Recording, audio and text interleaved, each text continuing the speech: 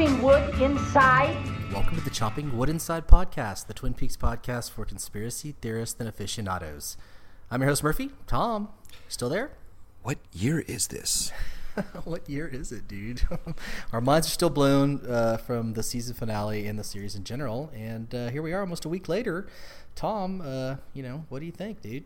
I just want to talk about part 17 and 18. It's been almost a week. You and I have had numerous conversations, so I'm ready to dive way deep, my friend.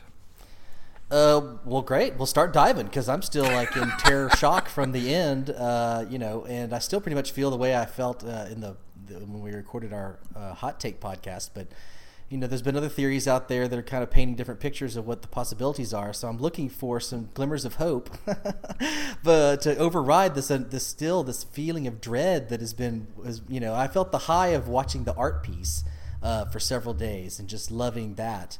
But then trying to rationalize it and make sense of it and put it in my heart in a certain way to where it doesn't just feel like a knife stabbing in my chest. I'm having trouble doing that. So can you help me? You got anything for my pain, my Twin Peaks malaise? Are you familiar with the Dr. Kubler-Ross, her 7 stages? Yeah, I'm not in anger. I don't think anger is even a part of this. It's what are the 5 stages? It's like anger, bargaining, depression, acceptance. Yeah. I don't know what I'm in. Bafflement. I think I'm in the early stages because I really think like if we weren't shooting this podcast, I probably would just need to sit on this for a while. Right. Just kind of like let it steep. Well, you're convinced that Agent Cooper is a massive failure here at the end of part 18, and it has not only affected you as a fan of Twin Peaks, but you in your personal life because Agent Cooper has always been a huge role model for you. Yeah, that's what I mean. It's been a tough pill to swallow. Like, I patterned my entire life after this guy. And look where it got him. Like, so anyway, it's made me question what I think of what, heroes are, role models, what doing good, being I've always wanted to wear the white hat. Even as a little kid, I wanted to be Luke Skywalker. So it's like, what does that mean? And what are, people that are considered heroic that are off safe? It's like, there's often some twisted shit behind that. Like, I mean, maybe heroes aren't such great guys after all.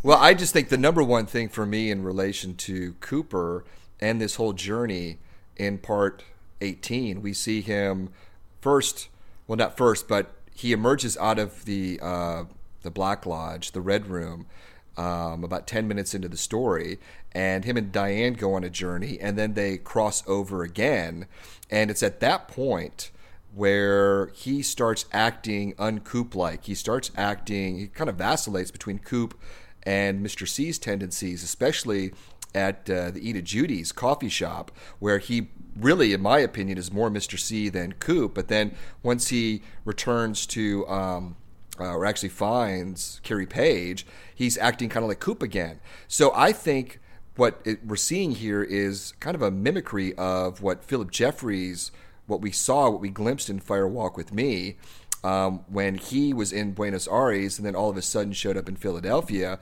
He was confused and disoriented. He recognized Cooper as someone who was not Cooper, and if you watch The Missing Pieces, was confused as to what year he was in. And I think in the script it says that it was a 2-year gap. I think he actually leaped forward in time 2 years. So I think what we're seeing now with Cooper is some general confusion just because of all of the time jumping that's going on. I think he's got a mission in place. I still think he's our White Knight, but also he never properly confronted his shadow self. In part 17, he just put the ring on Mr. C. Lucy, of all people, killed Mr. C. So I think what we're dealing with, many layers, but one, first and foremost, is him having to deal with his darker nature while trying to fulfill this mission. Yeah, I think that's what it is, and his failure to fulfill or to even confront himself. It's like he's always looking outward, trying to save Laura, save other people, but he's not. I don't think he doesn't have a great plan walking up to that Palmer house. Like he's got the altruistic White Knight tendencies, but I don't think he's ever had the logic behind it. He doesn't even have a superpower. Like Freddy at least had the glove. Well, I think one of the key lines is when Coop and Diane, before they enter or cross over, I think she says to him, "Are you sure you want to do this or go through with this?" and he doesn't even respond. He just says, we're close now, or pulls over. She is able to recognize that once they cross over, things are going to be not only different, but who's to know what, their mission, what will it be successful? And I think she's offering to Coop a chance to stop. Why are you the chosen one? Is the world going to end? Is the mother going to overwhelm all light, and we're going to be living in a world of darkness if you don't fulfill your mission? So there's all kinds of possibilities, and here it is, another woman who's kind of tuned in, and Coop doesn't listen. He just continues forward, and he doesn't. Not only loses Diane, but we see obviously at the end, like you discussed, there is more than ambiguity with Cooper with what year it is. I think there was a massive fail by bringing Carrie Page / Laura Palmer to that location. Yeah, the Judy scene is the one that really disturbed me about him. I was like, what has happened to him? What Judy scene? When they ate at Judy's, the oh scene where he's half Coop, and he puts why would he do something so dangerous? Why put the guns in the fryer? It doesn't make any sense. He's putting everyone in danger. He's brandishing the gun around. It just seems so un-Coop-like. It's what has happened? He's Richard, okay. So, but it just makes me feel bad. Well, he's Richard in Diane's eyes or Linda's eyes. He never references Richard other than reading the note. He says on a couple occasions, I'm Special Agent Dale Cooper. So I'm not convinced that he's Richard, whether maybe it's kind of like these 1960s spy movies. That's his, undercover name per the fireman's instructions in part 1. But he certainly, I think, was confused reading Diane's note. Like, Richard? Linda? He wasn't getting it. And maybe his brain was a little bit more scrambled than hers when they crossed over, but yet he still knew well enough to find Laura Palmer and bring her back to Twin Peaks. Now, what purpose that serves, we'll get into, because I tossed a wild theory at Murphy just before we started recording, and I think after I got done with it, you said, I don't get it. I don't, yeah. Why don't you go, if you really feel strongly, go ahead. Tell the world, see if they get it. The one thing that I was thinking about was the part 8, when the fireman basically created Laura, or she emanated from his essence. And after he saw the events of the Trinity test and the mother and the umbilical cord with all the eggs and the Bob bubble, his first reaction is to levitate and to create this Laura orb and send it off to our realm to presumably fight that evil. That's what I always thought. But thinking more about it, I think there might be another alternative, because at the end of part 8, we all know what happened. We know that the woodsman came to that town. We still don't know exactly what that location is, and we saw the young couple, girl and boy, their first kiss, young love, and then obviously that bug, which was hatched from an egg, which we presume came from the mother, went inside of her and corrupted her. We don't know. A lot of people speculate that's Sarah Palmer.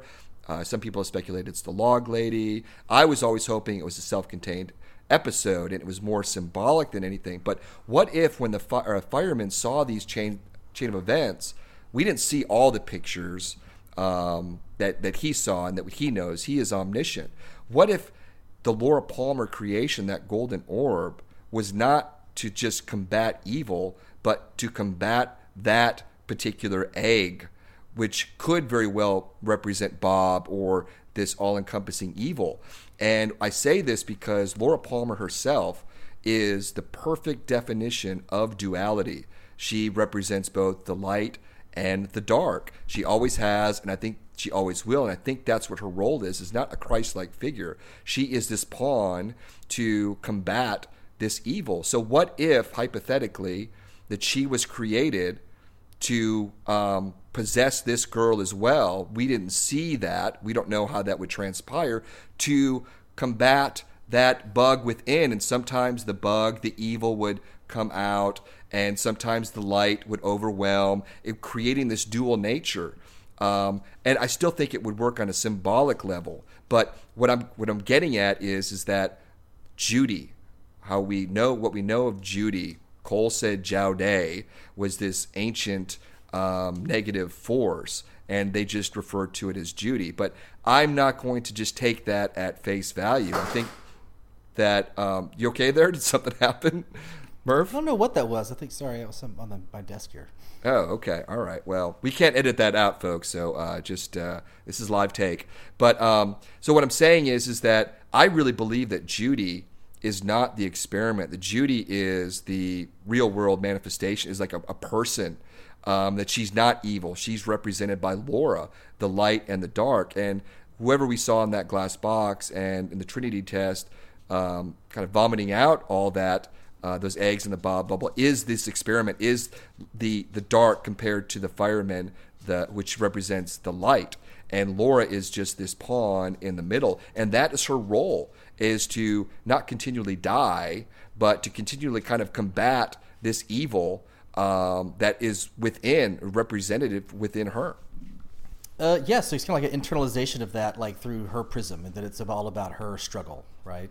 Yeah, well, it's not all of it. It's Sum a it huge up. part of it. Yeah, exactly. So I'm just trying to speculate and think of other possibilities than just Judy being represented by the experiment and Sarah Palmer. Oh, one other thing with that as well. So if that is the case, right, when the giant or the fireman tells Coop in part 1, it is in our house now, I always took that to mean that the evil somehow infected or infested the White Lodge, that domain, somehow. And Coop's mission was to, go on this journey to obviously prevent that, or to help the firemen out. But since Laura Palmer is a part of the firemen, that him saying it is in her house now could mean the Palmer residence, because we know there's something, crazy and pretty evil going on there now within Sarah Palmer. So it could mean that for me, when in part 17, when Coop is leading the fire walk with me, Laura, towards Jackrabbit's palace and to the portal that would lead to the firemen, because there's that one shot, if you look closely, that's where Coop is taking Laura, but she's sucked away. I believe that the fireman, with my theory, is responsible for pulling her out, and not Judy, because she represents part of Judy within her, that he doesn't want her in her house. Her mission is not to be returned to the White Lodge. Her mission is to have another identity, this Carrie Page, to continue the fight against the experiment. Yeah, some other people have thought that too, that like the White Lodge was sucking her away, but like, why did she scream like like she was being sucked back by evil? Like, I would think that the White Lodge, we've seen Mr. C and Andy get booped in there in a nice peaceful manner. I would think the giant and the White Lodge would not they would like do it in a gentle manner that would not make her scream a blood curdling death scream. Well, I would just think, I don't care if it's a place of good or a place of evil. If something plucked me from the woods or any location, I probably would scream in terror. That would just be but I'm, that's just me. I'm easy to frighten. Yeah, well, that was the dipsy doodle there. That was a super turn of events, because we're supposed to be terrified at that. And so if really it was a good thing that she got sucked away. Well, that scream, right? Isn't that this twist? Yeah. I'm sorry. Isn't that scream the same scream that that we heard in part 2 in the lodge when she got plucked out? Yeah, it's the classic Laura scream. Well, we see it again in 18 when she gets sucked out, right? Again, we've seen her get sucked out of the lodge multiple times. Right. Right. See, I think when when Laura is in the lodge, she represents the good. Like when she took her face off, we saw the white light behind it. And she is confused herself. I mean, she's dead, but yet she lives. I don't think she fully grasps her role. I don't think her ultimate fate, maybe way, way, way down the road, is to be like Senorita Dido with the firemen. But I think she is like Cooper. He's not like this spirit. He was not born, I think, of some entity. I mean, Cooper is the knight, presumably. But when Laura is in the lodge, I think that she represents more of the light. But when she gets returned to the real world, we're back to our dual nature. We're back to our, what I'll call the Judy, with the light and the dark. And what Sarah, what the mother want. There's another. I don't want to keep going. I'm just rambling on, but there's something else I want to talk about a little bit later. I want to get some of your insights into this, Murphy, relative to part 8 again with the woodsman and when we saw the experiment.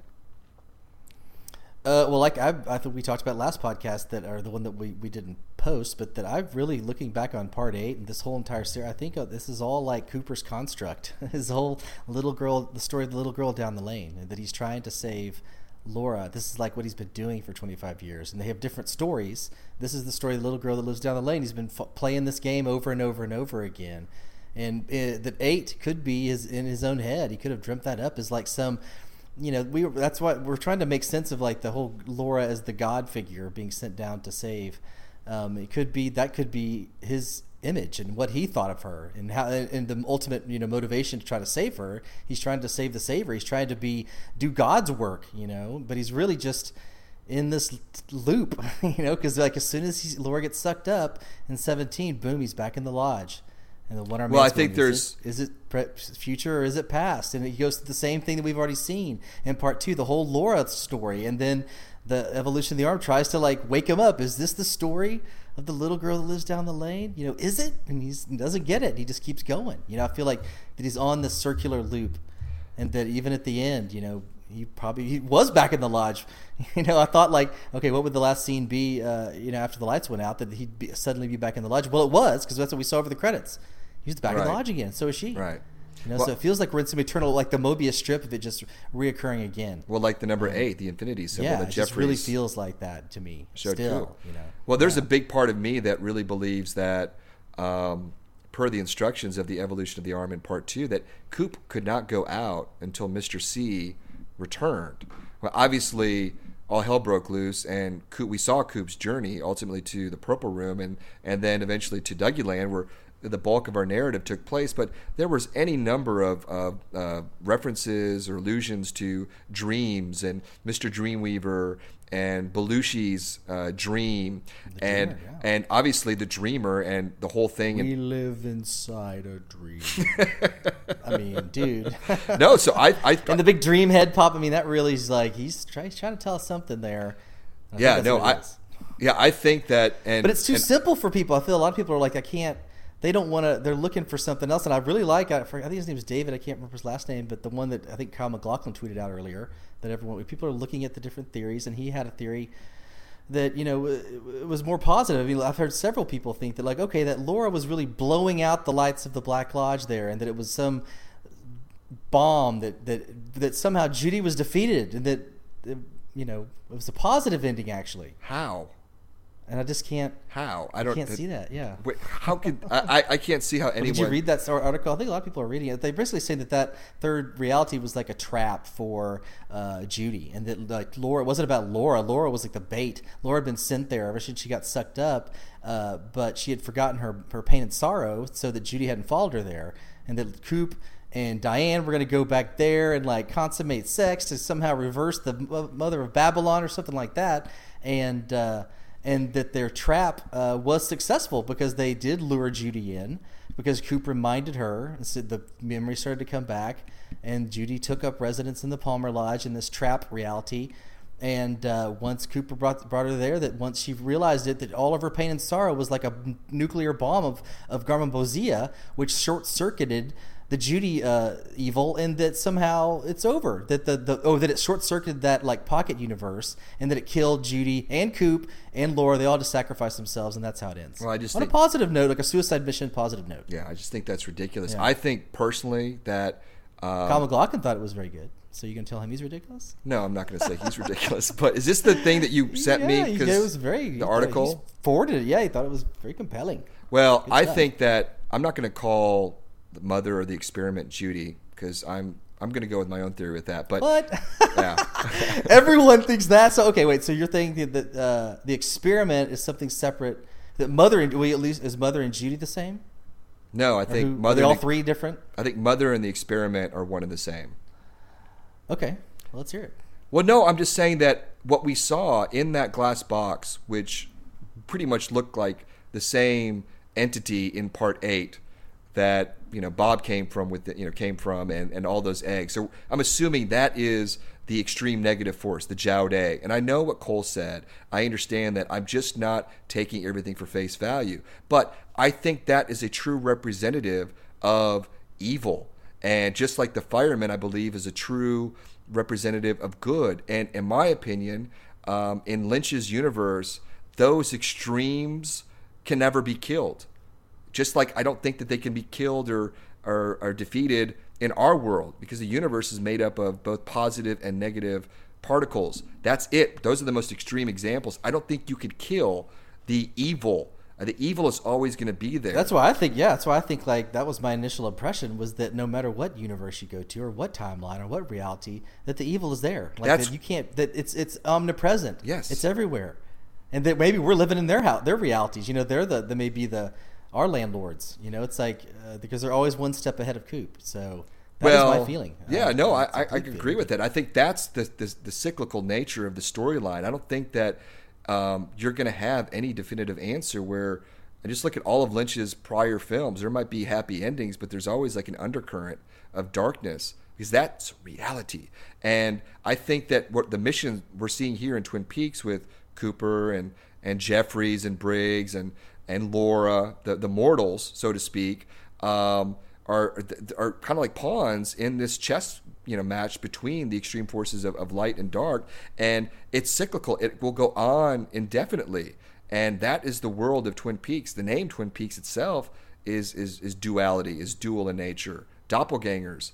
The whole thing is about duality. So I just don't subscribe to any one definitive answer where either light or dark is ultimately defeated in the world of Twin Peaks, because I think it's so ingrained in the DNA of not only the show, but the characters and the mythology.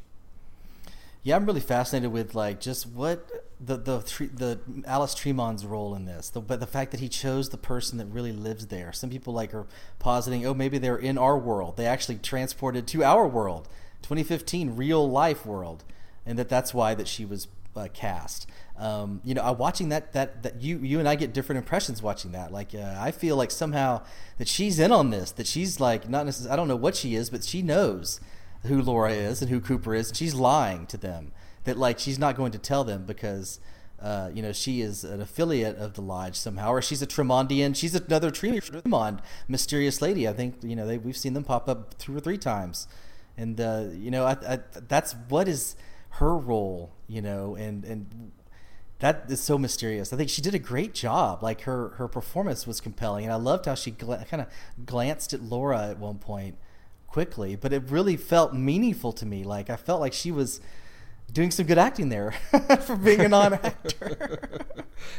What do you think of that scene? Like, what do you think of her? What do you think of Mrs. Tree? What is her role? Is she really just a neighbor and doesn't know anything? Well, I think because then how'd the lights go out? Like I feel like that house is fucking haunted, and anybody in that house is haunted as well. As a part of the haunted factory. Yeah, no, I agree. But I think and you mentioned this previously to me. You're rewatching the second season of Twin Peaks. And you've got a newfound appreciation of the Pine Weasel, which I thought was very endearing. Well, no, I think that was the day of the 4. I was just trying to celebrate all of Twin Peaks, and it just happened to be on the background. But I was like, that scene, I actually laughed. Got on the nose, and that's perfect. I thought it was fantastic. But I went back and looked at the scene. I think it was after Harold Smith had killed himself, right? And I think Donna went to show Agent Cooper Mrs. Tremont's house, and because she had met the boy, her and the boy, and the cream corn magic trick and the whole thing. And I don't know why she wanted to go over there, but you can explain that. But like they go over there and she's not there. It's another Mrs. Tremont, a younger one, just like very similar scene as the one we just saw. And Cooper's completely baffled. And then she goes, I don't know anything about this old lady. I've lived here. My grandmother's been dead for years, but I do have a letter for Donna.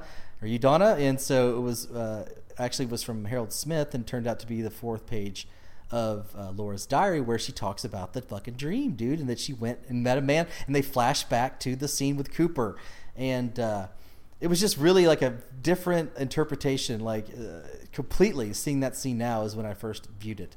That's it for me, is that when Donna went to visit the Tremonds, that the lady that we saw in that episode, which was I believe number 16, was the real person who lived there, and she had been living there for a while. But when she stepped in and saw Frances Bay, the actress who's been in a lot of Lynch films, namely Blue Velvet, and she's the Marble Rye woman from Seinfeld, and Lynch's son, the magician, the cream corn, that was a different reality.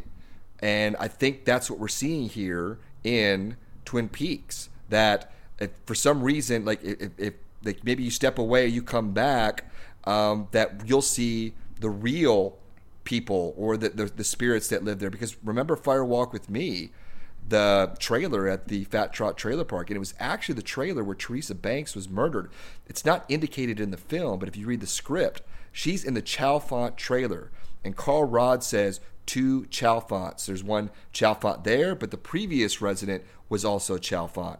And there's only one shot of Mrs. Tremond, who we know as Mrs. Tremond, at the Fat Trot Trailer Park in Fire Walk with Me. It's when Carl Rodd looks out of the Teresa Banks' trailer into the Chalfont trailer, and he sees her, and you can't really make her out, but it is her, and she reaches up and she touches her left arm, which is significant because of Teresa Banks' left arm going numb with the ring. Laura Palmer had the same thing in her dream. So there is some connection with these dual personas in actual locations. And when I saw the ending of Part 18, I took it as, on the surface, that woman who we saw, Alice Tremond, is living in that house, but there's also some spookier shit going on there, represented by the lights flickering off and us, or the audience and Laura, hearing Sarah Palmer say, "Laura," and it all coming back over her. And I think that's what's representative of the Scream, is it all comes flooding over Laura at that point, all the memories. And that's what we end on. But the cycle will continue. Yeah, don't you think Coop should have asked to come in the house? He's the FBI agent. He could have walked in, looked around. Don't you think, like, Sarah's in there, some shooty action, some woodsmen? There's some shit going on in there. Well, maybe not woodsmen, I guess, because Bob's been vanquished, and it seems like the woodsmen were vanquishing Bob. But well, yeah, but why I would have loved to have seen him try to go in, see what's in there. Yeah. I mean, we heard Sarah scream, right? I mean, she's in there, right? Yeah. She's in there. No, I agree that exists. The evil, it is in our house now. I really believe that is the main hub of evil here in Twin Peaks, which I believe is the epicenter, since we have a Black Lodge that we know of, and the giant, or the Fireman's Domain, which we presume is the White Lodge, in Twin Peaks as well. And obviously all the spooky shenanigans that's going around the town. I believe that Twin Peaks is kind of the epicenter of this game, this chess match between the good and the firemen and the evil represented by the experiment, who is now, in my opinion, taken over the Palmer household, and maybe even Sarah Palmer herself. Obviously, we've seen her superimposed over the Jumping Man. What his role is, I'm not entirely sure. But Cooper bringing Laura back there, that's, for me, I think was a mistake. I don't think that was his intended mission, because if Sarah and the mother are there, what is going to happen to both Coop and Laura? I would think it wouldn't be a happy ending. I think it would be feeding into the evil there. And it makes sense for me that the good Coop, or the Cooper that we saw in Part 17, was trying to take Laura to the White Lodge, or the Fireman's Domain, but it didn't work out. And I think it's because he's not 100%, not saying he's a bad detective, but I think his brain's still a little bit scrambled, and the firemen intervened. So I think that's what he's doing. He's always been like a seeker, right? He's always been like intuitive and kind of expecting for the universe to meet him halfway when he takes these leaps of faith and takes these leaps of intuition. And just like when he solved the Leland murder in the original series, he brought everybody to the roadhouse, but he didn't have a plan, and he's like, Albert, I don't know what to do next, and shall I hum a Tibetan chant, perhaps? Yeah, and then the clock strikes. He goes, I think someone's missing, and then boom, in comes the giant in the form of Senior Drill Cup and Major Briggs, and they're the ones that solved it or helped, save the day. But on the porch of the Palmer house, there was no one to save the day for him. He just walked in there, and with no fucking plan or clue what to do. Yeah, almost that was his fatal flaw, really. Right, and when in part 17, when Mr. C actually found the coordinates, which were the same location near Jackrabbit's palace, and got sucked up into the fireman's domain, that screen that we saw had the Palmer residence, and I'm assuming that's where Mr. C wanted to go to be with the experiment or Mother. For what purpose, I'm not entirely sure. I've got some theories on that, but obviously the fireman swiped it and placed him outside of the sheriff's station, and ultimately his demise. But the whole thing. One of my favorite lines of Cooper in this entire finale was, no one's mentioned, is like, it doesn't mean that much, but when he pulls up to the house, he looks at Laura and goes, "You recognize that house?" I love the way he says that. That was like real. Yeah. That was real Cooper. Yeah. He said it like in a gentle. He knew, he was being real there. Right. Yeah. I love that. No, I agree. And what year is it? I love that too. Like, I love the initial impression that Coop was maybe the Doctor Who Philip Jeffries time traveler, and he was just not really used to doing all this. Like, he wasn't that good at it yet. Right. Like he had created a new world that wasn't quite it wasn't working out. His plan was fucking up. I like that idea better than it's like he's in a doomed loop from hell and he's stuck in the lodge forever. No, yeah, I don't think that. Yeah, I think it's more, like. I want to go back to believing that. You should. Just all you have to do is tell yourself. Well, give me some time. It's only been 6 days, right? Well, we have like the rest of our lives to, it'll be interesting to see how it evolves. And I think it is smart for some people, like, they're going to wait and let it gestate and see, because this is all still like raw for me. I'm still trying to deal with like, just surviving. I'm having like, it hurts. It lingered. Like the pain, the scream at the end of that series lingered for me. It's affected me. It's bummed me out. Yeah, I'm exhilarated. I'm ultimately just mesmerized by mostly part 18 because it's, for me, like a standalone feature. It's almost like when Lynch and Frost were writing it or about to conceive it. Lynch told Frost to just like, I'll take it from here. Just take a break, because it feels almost like a completely standalone Lynch film. And I just love the silences, the pauses, the driving shots, the mystery. It's unlike anything that we saw prior, including part 8, which was its own standalone episode, but completely different. And I would really like to watch part 8 and part 18, even though I don't think they're linked narratively. I mean, symbolically, I think, or in abstractions. But that would be one hell of a double feature. Part 8 followed by part 18.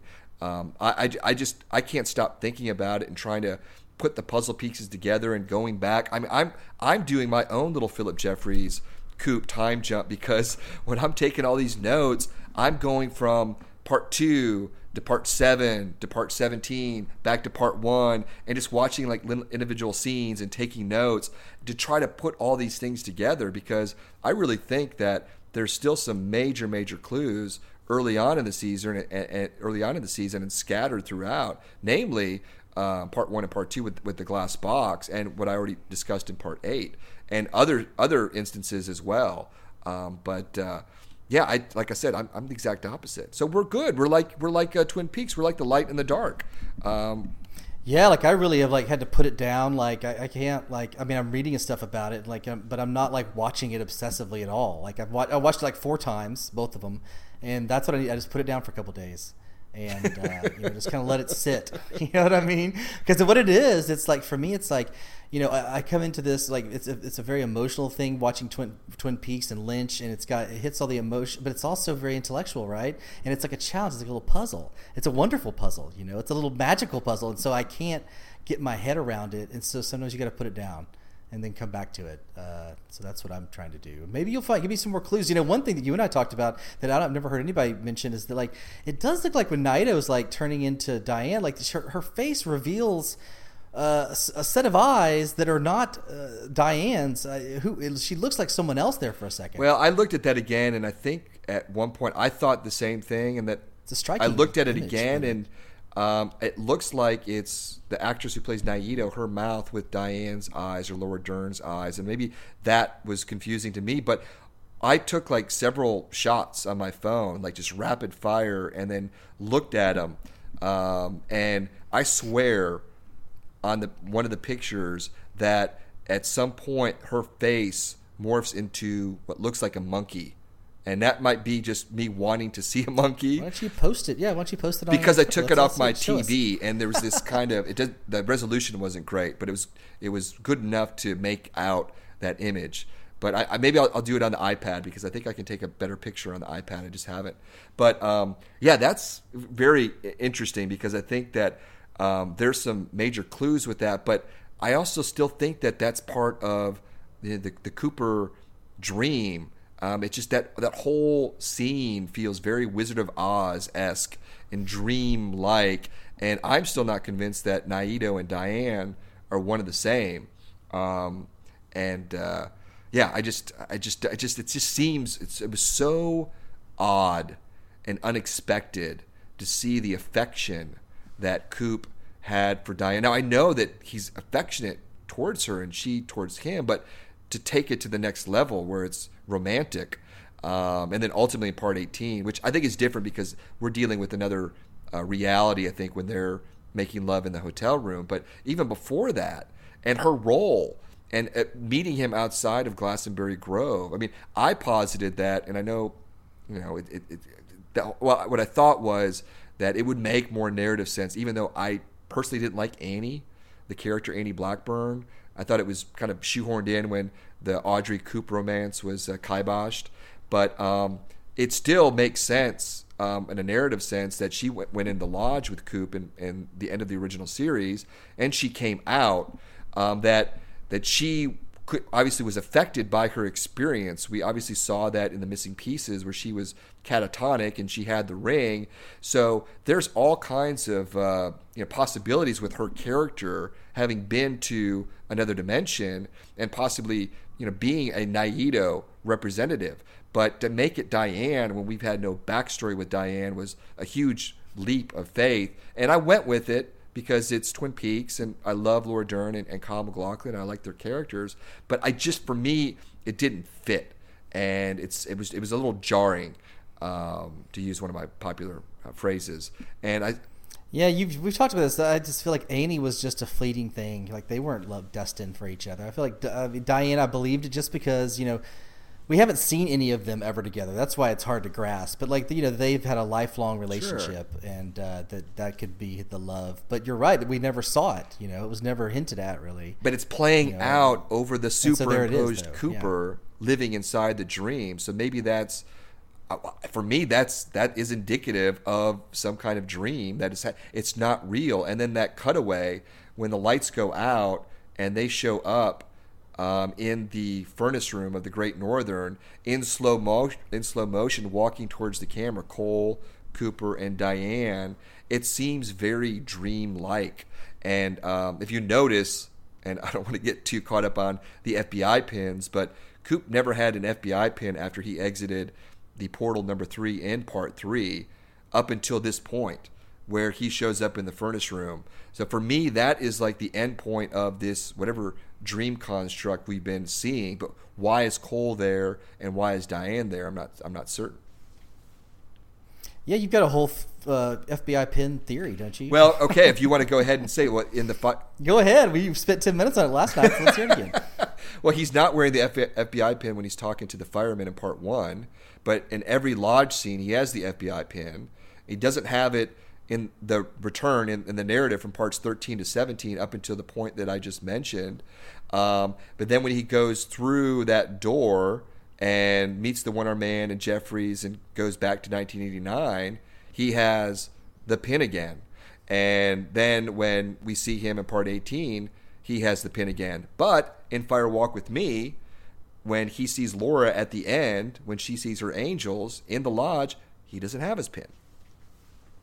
So I don't have any answers, but I think there are some clues. For me, I really believe that a big chunk of the narrative that we just saw was, I'm not saying it's a dream. I think we live inside a dream is kind of Lynch's interpretation of the Upanishads. It's one kind of reality. I really believe that what we saw in part 2 was Coop trying to exit the lodge, but he couldn't leave the lodge because Mr. C was out there. And what we saw was just one reality, and it came to its full, a circle ending where Mr. C was returned and Coop was Agent Cooper, but he still had another mission. But then when he ultimately saved Laura and she was plucked away, he returned to the lodge, just like in part 2, and we saw pretty much the same exact scenes. Is it future? Is it past? Said again, but in like the exact opposite way, in the sense of where he was walking along his journey. So in my opinion, that is when Coop really exited the lodge. And when he did, I also speculate it was not in present day. It was in 1989. And that first half of the journey with Diane, if you notice, the car is an older model car. In that hotel room, there's a CRT, cathode ray tube television. There's a remote. The phone it looks very like 90s or 80s, 90s. But then when he leaves that next morning, he's at a different motel and he's in a different car, and he is now in present time. So, we'll talk a lot more about this, but I think that what we're seeing now is obviously, I think, not an epilogue, but I'm going to say the first episode of season 4, but a whole new journey. And we just saw basically 30 minutes of it after, he left or Diane left him. Yeah, I think I mentioned this before, but like I watched, episode 1 again, the original scene with the giant, like doing, remember Richard and Linda, remember 4:30, all that stuff. It just had a completely different meaning to me now, an impression. It made me think like he's going like, dude, are you going to do this again? Don't you remember like this? Don't you remember when you failed? Don't you, you're going to... And he's like, yeah, I understand. And he's like, yeah, you were far away, dude. Like, I think, like that's the thing that really made me feel like that he is, he's just going to keep continuing taking this fucking journey again and again. And that maybe the whole entire season never happened. Well, that he never left the lodge. No, I don't think so. But just think of what Philip Jeffries, obviously I think Jeffries is, he's, on the good team. He's on the good side. And where he wound up, he was stuck in, the motel within the convenience store, within a dream, in a tea kettle. It's just kind of like it ties back into the Audrey thing. It's almost like Coop is like a larger, grander. He's got just a more grand little girl down the lane story going that Audrey has. They both are in a similar position. Yeah, the Audrey thing is perplexing. I was talking to Caitlin on Twitter. She had an interesting theory about Audrey maybe being connected to Laura's character, Carrie Page, in Odessa. And she had some interesting correlations, basically saying that that the conversations that were happening at the coffee shop where Carrie Page was working were things that she was overhearing in that coffee shop were connected to Audrey's narrative. And when she saw the dead person in Carrie Page's house on the couch, she thought of Audrey attacking Charlie on the couch. And she also said that Carrie Page seemingly didn't want to leave her house. And Audrey obviously wasn't leaving her house or couldn't cross the threshold. And there's a couple other things, and I don't want to get, because I'd have to read off the message that she sent me, but she's going to speculate a little bit more on it. But there were the things that she, like I said, went into greater detail. But there might be a connection. I don't know what it means. I haven't really had a time to think about it, but it's an interesting possibility. Well, it does seem like Laura was stuck in some sort of pocket universe somehow, whether the lodge created as the trap or it was a Judy trap, whatever the fuck. Whoever sucked her away put her in that space, right? That we see. You mean from 1989? Yeah, when she gets sucked away in 1989, whether she goes up to the lodge or whether the evil sucks her in, but she's somehow transported to Odessa. And that's like her little pocket universe hell that she's in. And Audrey could be in a similar pocket universe hell. Like Cooper could be in his own pocket universe hell. Possibly. You know what I mean? Well, but I want to clear up the Laura thing, because who we saw in the lodge in part 2 when she was sucked away, do you think that's when she got transported to Odessa? Or do you think when Cooper saved her in 1989 that she got sucked up into or back to Odessa or to the lodge? Which one? Well, I don't know. That's what I'm saying. I don't know, but I'm thinking that just because I'm thinking that it's possible that she got sucked straight to Odessa, like that was some sort of Judy. Because I mean that's the problem I have with that theory that everyone that Kyle was sending out, McLaughlin, was that like they were saying, okay, that's a White Lodge construct that was going to trap Judy. But like there was no Judy in there. But then and Laura had no memory of the past, so that no Judy was been conjured. But there was a Edith Judy's fucking thing there. Like, you know what I'm saying? Like, and Odessa's a wrathful woman. That's what Odessa means, you know, or an interpretation of that. And so it does feel like that very well that could be, you know, a pocket universe that Laura was sucked in, like a lodge hell, because it was hell. That's hell. She was living in hell. Odessa is hell. Is that what you're saying? Yes, Odessa is hell. Yes, we've actually been to Odessa. Yeah. They call it Slodetha. Yeah. Well, no, I still believe that that when she was pulled out of the woods with Cooper, I think it was to the Black Lodge. I don't think it was to Odessa. And why I think what we saw, because I think Cooper and Laura are tied together. I think their narratives are tied together. Even though we didn't see what Laura went through, I think it would mirror what Cooper went through as Dougie. That I don't think that she went back to Odessa in 1989 from, you know, being sucked out, because I think she would still remember Laura Palmer and develop, like, it just would be hard to develop a Southern accent. I just think that she is Laura Palmer, but she's only been in that reality for a short time. And when she's talking with Cooper on the ride there about when she was a little girl and trying to do the right things, it's not as Carrie Page. I think that's Laura Palmer coming out a little bit. Well, Laura Palmer never had to keep an organized house or a clean house. I don't think that was Laura Palmer. Well, no, but metaphorically speaking. But I like that line. You're right. The line when she said, "I was just too young to know any better." Like, I felt that was like a Laura memory coming back. You know. Well, just metaphorically with the evil that was in her house, though, represented by Leland and Bob. I mean, it could be open interpretation.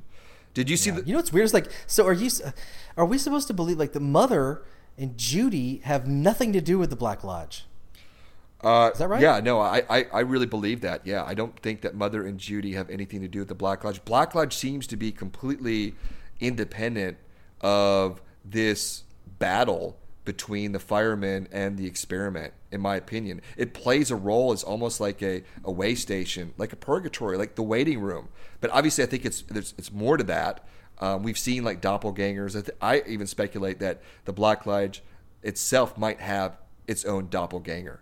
But what I want to talk about is briefly about Mr. C and his playing card. You know, like what he wants, and it's the symbol of mother symbol. We think it's presumably that, and to be reunited somehow. And I'm still kind of uncertain with that. But the flip side of it is what I'm thinking about is that we know that Bob came from the experiment. And remember the phone call, the famous phone call in part 2, who he thought he was talking with Jeffries? Yes, that we'll never know. Well, we know it's not Jeffries, right? Because he says he didn't have Mr. C's number. Well, it's Jeffries. What if, hypothetically, that was the experiment talking to Mr. C? Sure. And the reason why I say this is going back to part 8 again and watching that scene with the experiment. It looked like, and I've noticed this before, but I just really put any thought to it.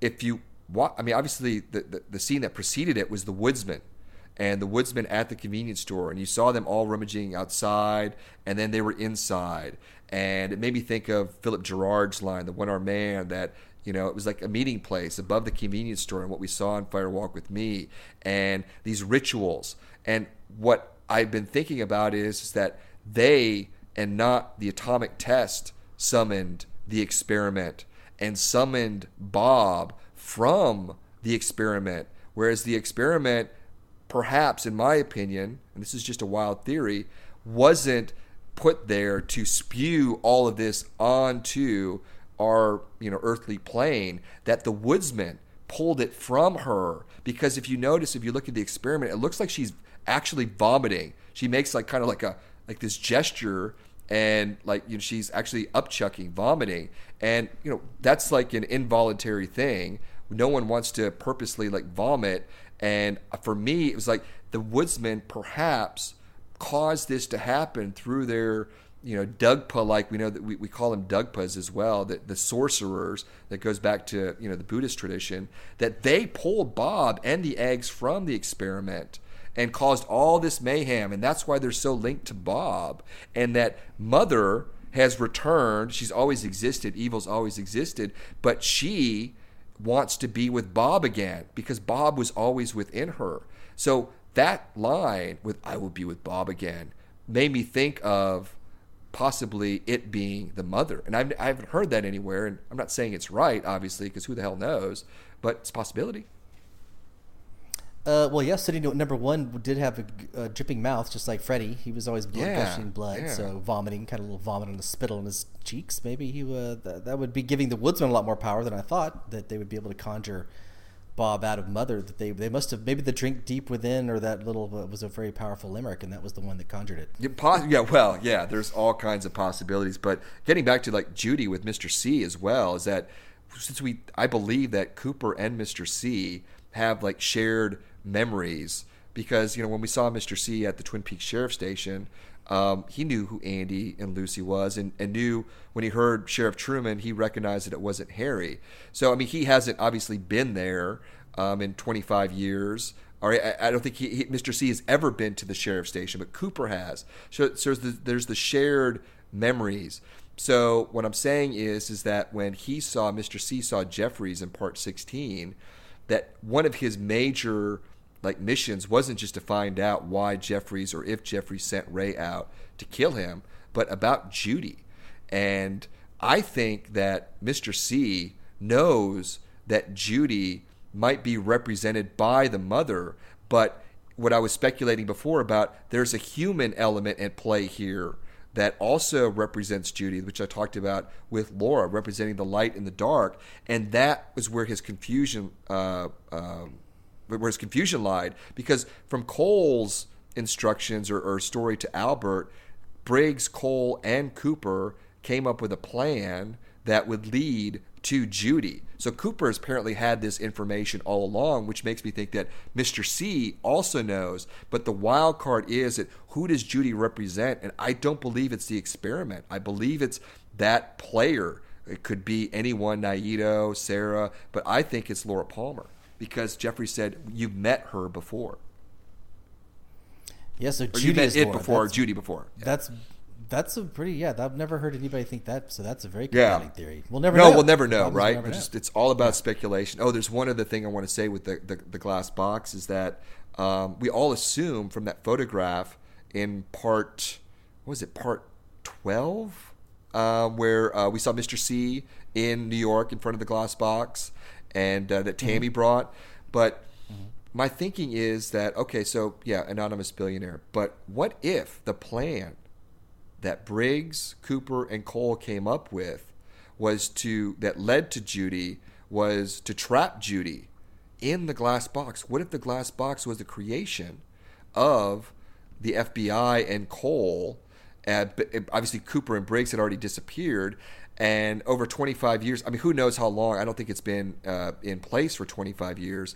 But the reason why I think that is because in part 3, it's the end of part 3, when Tammy comes in, when we're introduced to Tammy, she lets Cole and Albert know about the Penthouse murders. And I'm assuming that Cole put her on that investigation. That doesn't seem like a normal FBI case. I don't think it's a Blue Rose case, even though heads were eaten up. Dude, when you saw that clip, but you saw the visual, you saw the critter. Remember the still? They caught a glimpse of it. That's a Blue Rose. Well, he said, right there, when you see that monster, the head's been eaten off. He said, "What the hell?" And but I think anytime Gordon says "What the hell," that's a Blue Rose case. So I think that. Yeah, but I don't think that he knew. I don't know. I'm just trying to think of something other than, because why would Mr. C construct that glass box? And God knows when he did it. Was it all to either trap the experiment or to trap Cooper? Because he already had a hit on Cooper. He already knew that he would show up in Dougieland, presumably. Well, don't we know, for one thing, is whatever it was, this plan was, it was a stupid plan, because Mr. C was making lots of stupid plans. His whole plan, his modus operandi, was a big F. He failed at... Well, he's Cooper. Cooper also has some really bad plans. So that's the problem. He's the evil part of the Cooper City plan. It's the doppelcrap. I just can't believe that the whole thing, he really spent the bulk of the series trying to find coordinates. And we heard it in part 2. And he winds up in part 17 finally getting there. It's actually in Twin Peaks, the place where he exited in the original series and met with Major Briggs nearby. And he went on this huge circle that lasted 25 years that brought him there. And he was imprisoned immediately and thrown into the, to the sheriff's station and ultimately done in by Lucy. Crazy. Just crazy. Yeah. And what was he going to do anyway if that was going to take him to Mother? Mother would have eaten him. The Mother would have ripped Bob out of his guts. That's what he was saying. Like, remember he was talking to Philip Jeffries? He was worried about that, I think. Now that we know that Bob was in him. When he was talking to Philip in 15 or whatever it was, when asking, like, who's Judy? Does Judy want something from me? It's Bob. That's what I think. It's Bob, obviously. I think so what was why would he want to find Judy if Judy's going to rip the Bob out of him? What the fuck? I think it's a difference. That's not good I think for him. Judy is a person. I don't think Judy is the experiment. Why? I mean, why would he say, "Have I met Judy before? What does she want from me?" And I don't think it's the experiment. I really, really don't. Why did Jeffries say in part 17 when he's getting all that data for Coop, this is where you'll find Judy?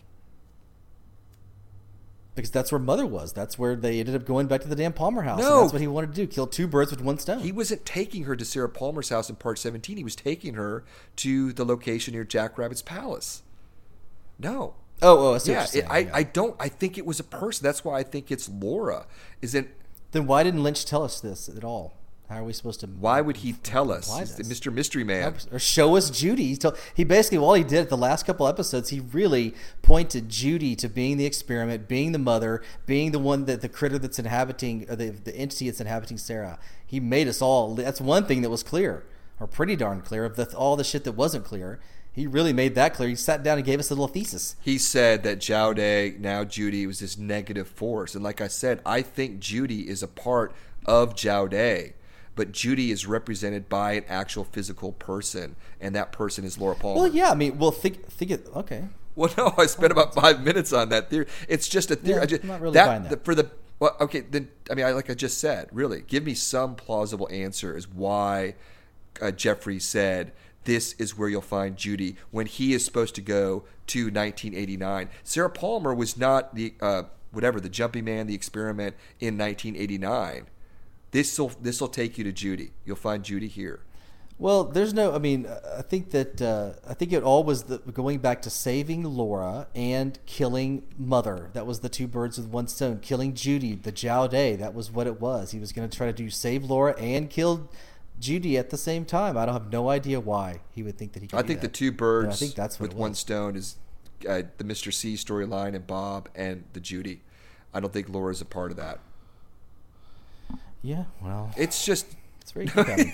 Any last thoughts? I'm sure you want to. That's what I'm saying. We can just wrap ourselves around the twist on this forever and ever. So, I think I need more time to let it gestate to really try to figure out any solution that's not the bleakest of them all. I think you need like a heavy dose of Zawowski. You need to you loved Zawowski. Yeah, well, you haven't helped. You've not. I could tell you haven't helped. Yeah, I've not gotten any solutions in this episode that's made me feel any different.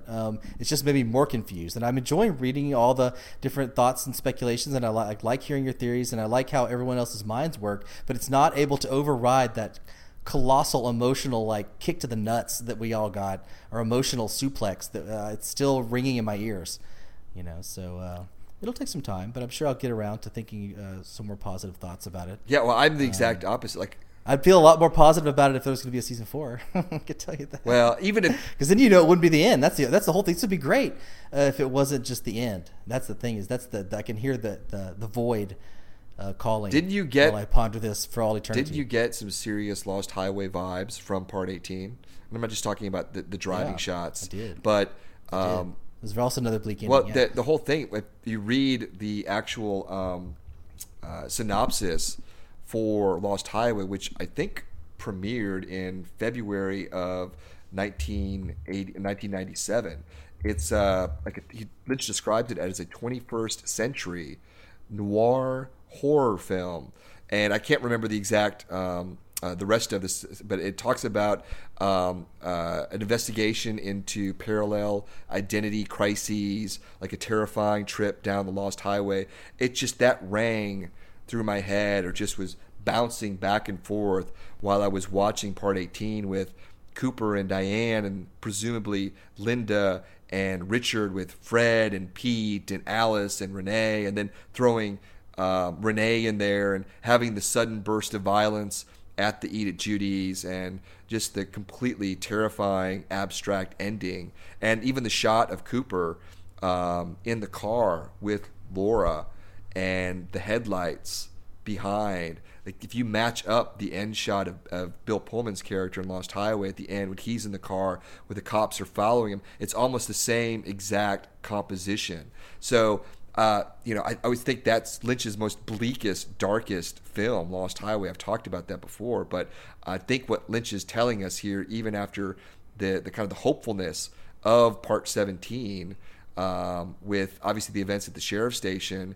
and saving Laura Palmer, and having a total reimagining of Fire Walk with Me, and the endless possibilities of seeing all of our favorite characters again in kind of new identities themselves, but also saying, okay, I'll give you that, but I've got to go ahead and tell you that the darkness is still pervasive, and the experiment is still out there. And Laura, her story is just beginning. And if it's left on that note, I'm not going to I'm not going to be troubled by it. I'm going to just rejoice and regale and love it, because I love the abstractions. I love the Eraserhead, the Lost Highway. I love the rabbit holes and the enigmas. And for me, like I said, I can't stop watching Part 18. It is so utterly fascinating. And like I said, I just have a different feeling than you do. But hey, that's why we're here. That's why we're each have our own interpretations. Yeah, it's interesting you brought up Lost Highway. It is kind of metaphorically speaking, this episode, whole season could have begun with someone going up and going Laura Palmer is dead, and then at the very end come up and go, Laura Palmer is dead. Episode 18, there it is. Well, wasn't the infinity symbol also kind of at one point? It kind of looked like a Mobius strip a little bit. Well, isn't an infinity symbol pretty much a Mobius strip? It's the Mobius strip is more like yeah. Yeah. So yeah, that's what I think. It was we are still watching Coop's Mobius strip story, chasing Laura around, and who knows? I think it's a great ending. On that note, it's an amazing ending. It's just terrifying, and it doesn't give you hope for a season 4. Well, one quick thing I want to just ask you what your brief thoughts are, and I know that we talked about this last week, and I don't think we talked about this on the phone when we've been talking about Part 17 and 18, but Diane seeing her double outside of that motel room. Do you have any other thoughts on that? Because I really can't. I don't think that's Tulpa Diane. She looks exactly the same, the red hair, the black and the white. She's wearing black and white, I believe, and she has the black and white nails. Is that possibly just the kind of visual cue of Diane / Linda, and she's able to recognize it, and Cooper is not? I have no idea. That's what I'm saying. I have no clue. That one guy, the Kyle MacLachlan theory, they thought that they were going to have to consummate sex in order to reverse Babylon, the deal, and that she was disassociating herself slowly from before she had to go in and have sex, because she didn't want to have sex with Cooper because it was going to bring back horrifying memories. So that actually made sense to me. The rest of the theory didn't, but I didn't understand the sexual ritual as being a part of it, like a Jack Parsons type thing. But yeah, so I really don't know, dude. That's what I mean. The original feeling I got was that this is he's been brought into a pocket universe that is the evil has followed him, and that things may change. That Diane has already changed and has been influenced, and she's no longer Diane, or there's her doppel there. I don't know. I have no idea. It's fascinating. That one shot itself is its own puzzle box. Yeah, that is a puzzle box right there. People could write fucking books about that. I'm sure they will. Maybe you will. Yeah. I have to have answers though. That's what I'm saying. I gotta. You've got my number. Let my rational number, brain. Right? Yeah. Okay. Well, on that note, so yeah, we're gonna keep chopping up our theories, and we're not gonna go away, you guys. So you can keep tuning into us. We'll probably be doing it, at least once a week, right? Once a week. So we might be doing bi-weekly. We might do that. Yeah, we might. Yeah, maybe not for a while though. I think I need to let this rest for a while. I think once a week for a little bit, but yeah, my brain needs to be put back together. But in the meantime, you can still talk to us on Facebook and Twitter and all the ideas. We're all kind of tired, but I'm sure we're going to start. I think this weekend I could see people like really starting to like be able to reprocess it. So I'm sure we're going to really have more revelations of what it all means. But in the meantime, you can follow us on iTunes, SoundCloud, Podcast Addict, all that good stuff. We've been getting some good reviews, so we really appreciate it. All that good stuff. So keep it coming. Until next time, thanks for tuning in.